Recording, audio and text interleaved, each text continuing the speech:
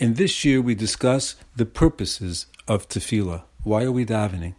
The Chovos HaLevavos lays out 5 purposes. Number 1 is the yearning of the soul to speak to Hashem, close nefesh el ha'elokim, the yearning of the soul for Hashem. And Harav Avigdor Miller Zatzal's words in his Siddur, Praise My Soul, it is to feel his reality as much as is possible for one to feel in this life. Others describe it as Kirvas Elokim, coming closer to Hashem. And we're describing it as well as connection to Hashem. I'm going to combine 2 out of the 5 into 1, and that is to drive home the awareness and the recognition that we are totally dependent on Hashem for everything. And that answers one of the fundamental questions in tefillah. Why am I asking for things from Hashem when Hashem knows exactly what I need much better than I myself do? So why am I giving him a list? And the answer is to drive home deeper into my heart and mind that I am dependent on Hashem for my health, for my livelihood, and so on and so forth.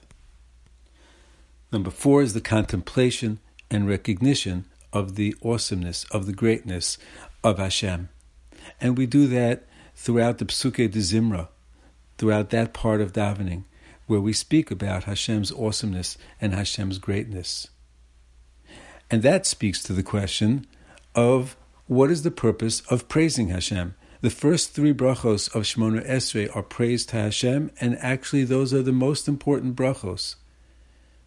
Why does Hashem need our praise? An earthly king has an ego. Hashem doesn't need our praise. What's the point of praise? And the answer is, the point of praise, as is the point of davening, is to deepen our connection with Hashem. So we're asking Hashem for our needs because we recognize that we're totally dependent. And we're praising Hashem because we're trying to drive home deeper that He is the only address that can give us anything and everything. His power is limitless. And that is the function of praising Hashem. And lastly, it is remembering and contemplating Hashem's loving kindness. All the chesed that Hashem has granted to our nation, to us, to our families. And that drives home the love of Hashem. All of the fundamentals are contained in tefillah, which we will discuss in the next segment.